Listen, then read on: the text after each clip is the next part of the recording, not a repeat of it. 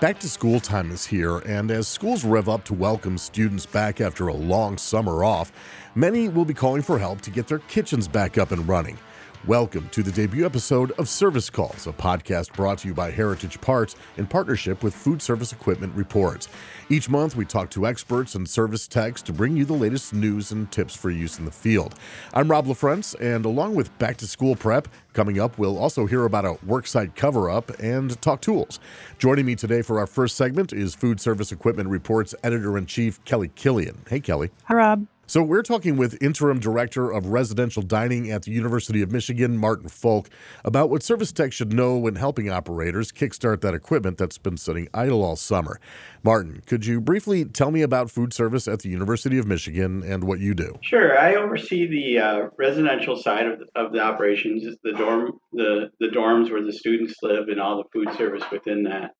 We operate 9 traditional dining areas or cafes that range from feeding 500 to 700 meals to up to 8,000 meals a day for each of those units. So on average, we do about 20,000 meals a day during the academic year.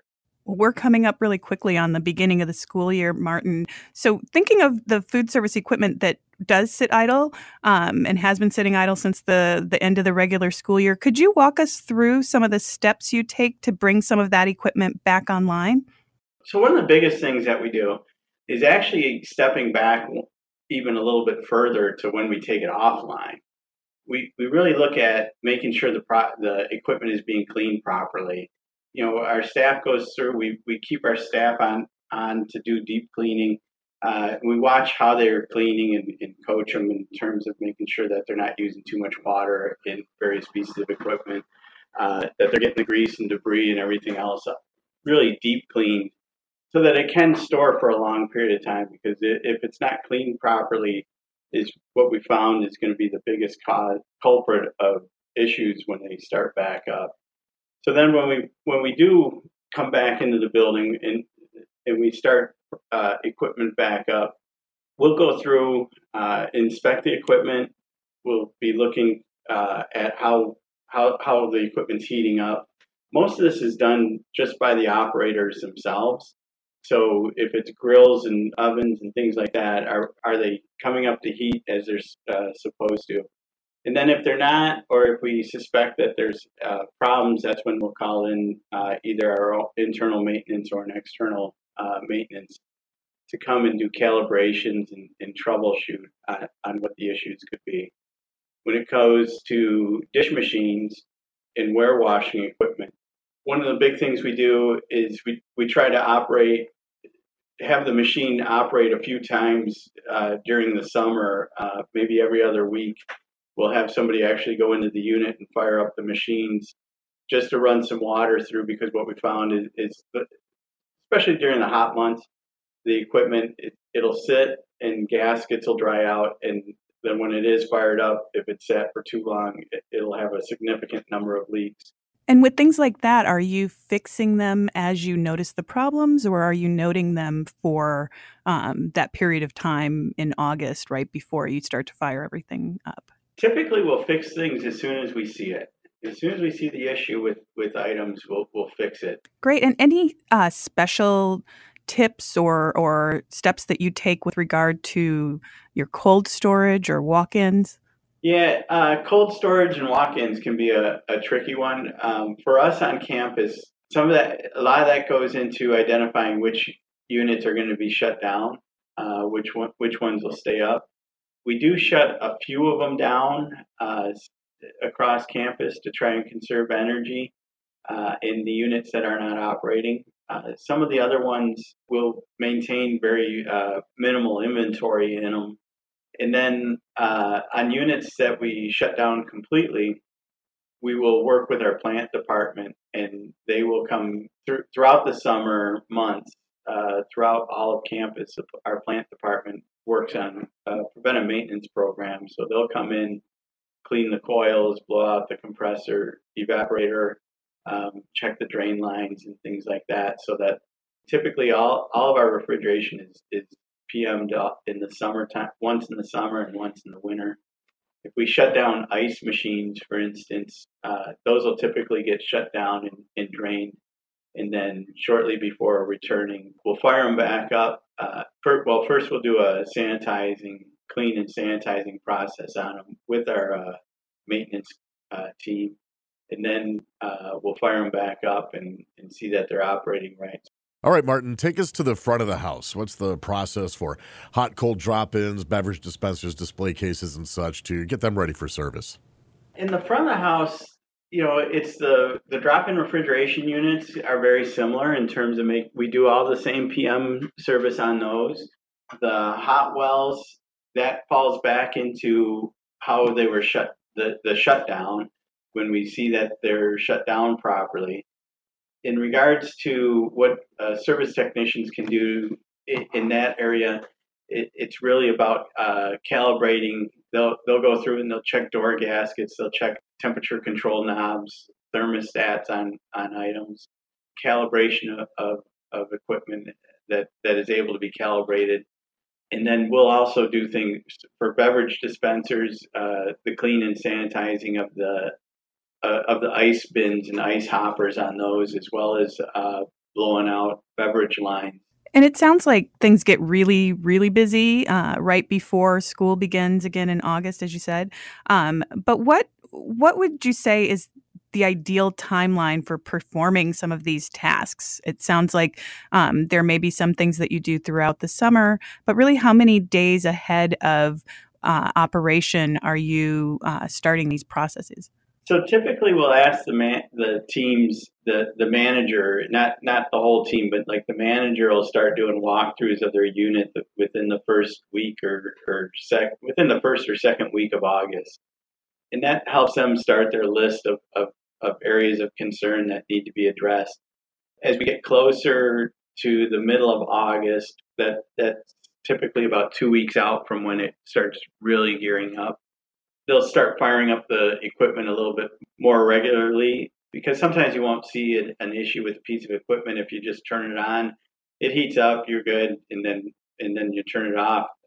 But it's when you start turning it on every day for a length of time that you realize that, hey, this isn't working right. So we need to have somebody come out and take a look at this. So when you start flipping the on switch for all of this equipment, what's the most common challenge you come across?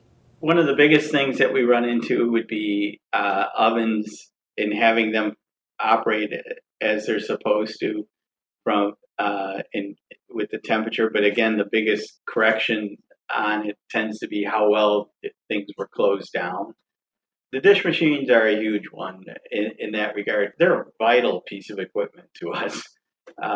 Nobody likes doing dishes, but then the cost of serving on paper, if we have to shut down a machine to wait for a part or something like that, it's expensive. So any other advice for service techs when it comes to bringing idle equipment back online? Listen to the operators. And if there's any way in the world to keep an inventory of the parts on the truck so that, we're able to get the piece of equipment up, if it's a thermostat or something that could be carried on the truck, that would be awesome. And then, of course, the favorite is picking the right time to come in. If they come into operation in the middle of serving 1,800 lunches, there's going to be a problem. And that's where having a good relationship with the people who are providing the service is crucial.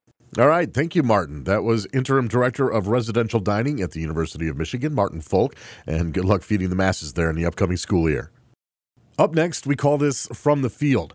So there are a few things more frustrating than cleaning up after work done by an unqualified installer. And we're talking to someone who's had a lot of experience in that area. Cefesa's Dan Reese has seen it all. Hey, Dan. Hey, Rob. How are you? Good. So several years ago, when you were working for a service company in Tampa, Florida, you sent one of your technicians out on a call to a university, which was having issues with a newly installed boiler-based steamer.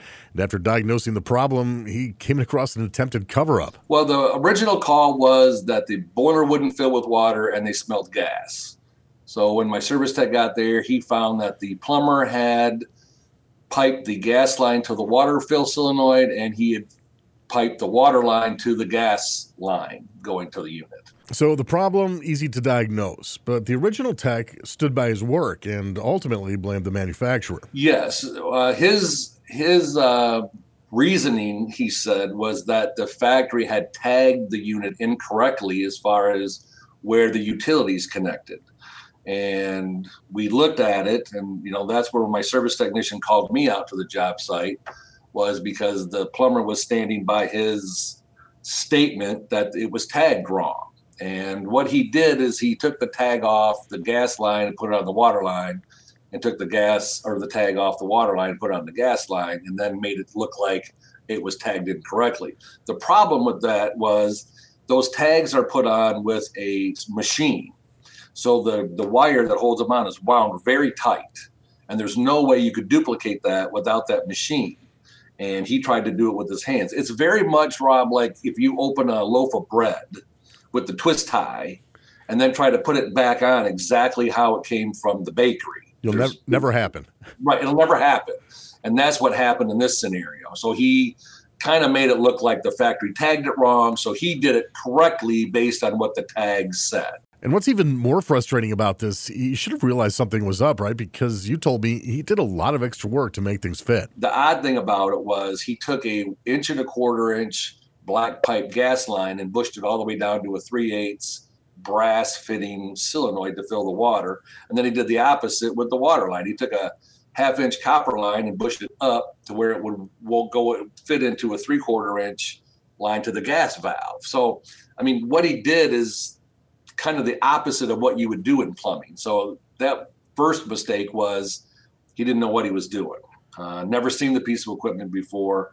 Never read it. Comes with a manual. It comes with an install guide. He never read that. He didn't do anything. He just kind of saw pipes, put them on, and then when it wouldn't fill and they could smell gas, that's when they called us. And when we went up there, that's what we found. So now it's gone way beyond just, covering your butt. This put the customer in potentially a really dangerous situation. Correct. Yes, it very well could have, because the reason they could smell gas was the boiler had filled with gas and it was coming out of what they call a vent right, which leaks the air out of a boiler prior to it coming up to pressure.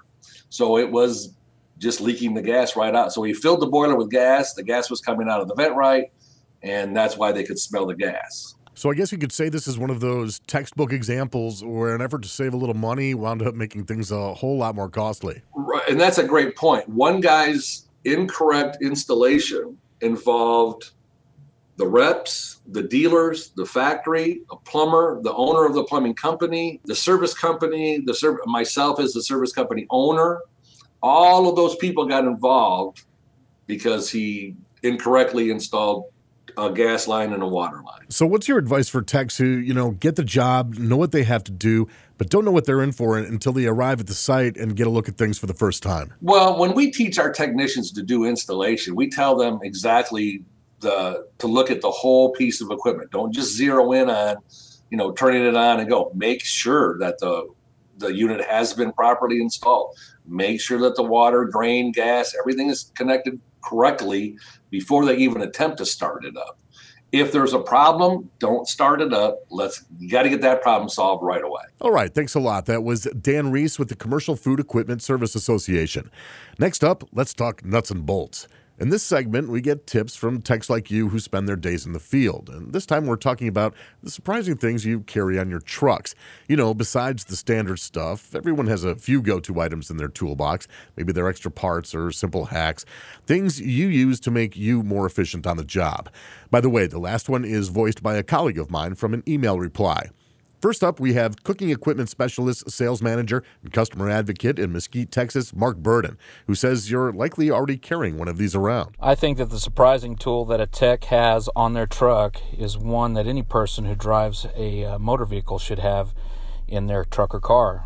A floor jack, preferably a bigger one for large vehicles and not one that comes with a compact car. I have seen on many jobs where a technician was alone and needed assistance with moving or lifting a heavier unit. Instead of having to wait for another technician to arrive to help the tech on site, the jack can be used by a tech working alone to lift a piece of equipment. Sometimes a technician needs to get underneath a unit for access. Also a great tool to help a single technician change out casters and legs that can often break and wear down over time. If it can lift a vehicle that weighs several thousand pounds, it can help with equipment that has substantial weight. Next up, electric motor repair training and safety manager Greg Smith says you must have a screw loose if you don't do this. It is near impossible to anticipate what one might need from job to job. To not be able to finish repair because you need one more screw is frustrating. Nuts, bolts, and screws. Ordering screws from a factory almost always holds up the order. Try to keep a kit of standards on your truck and never throw away old nuts, bolts, and screws. If you remove a part and it has screws on it, take them off and save them. Try to keep some new ones and never throw away the old ones. And Safesa Master Technician at Sam Service Inc. in Albany, Georgia, Nick Blankenship has this attractive advice. After considering the topic and looking through my van thinking that there really wasn't anything special or out of the ordinary that I use, I did come across one thing that I keep that is a little weird. I and several of my fellow techs at Sam Service keep magnets that we pull out of damaged magnetrons used in commercial microwaves. These magnets are very strong and they come in handy in several situations in the field. I've used them for holding tools, keeping screws and bolts all in one place, as well as picking up screws and bolts that I've dropped. I've even used them to check solenoid valves on water and refrigerant lines.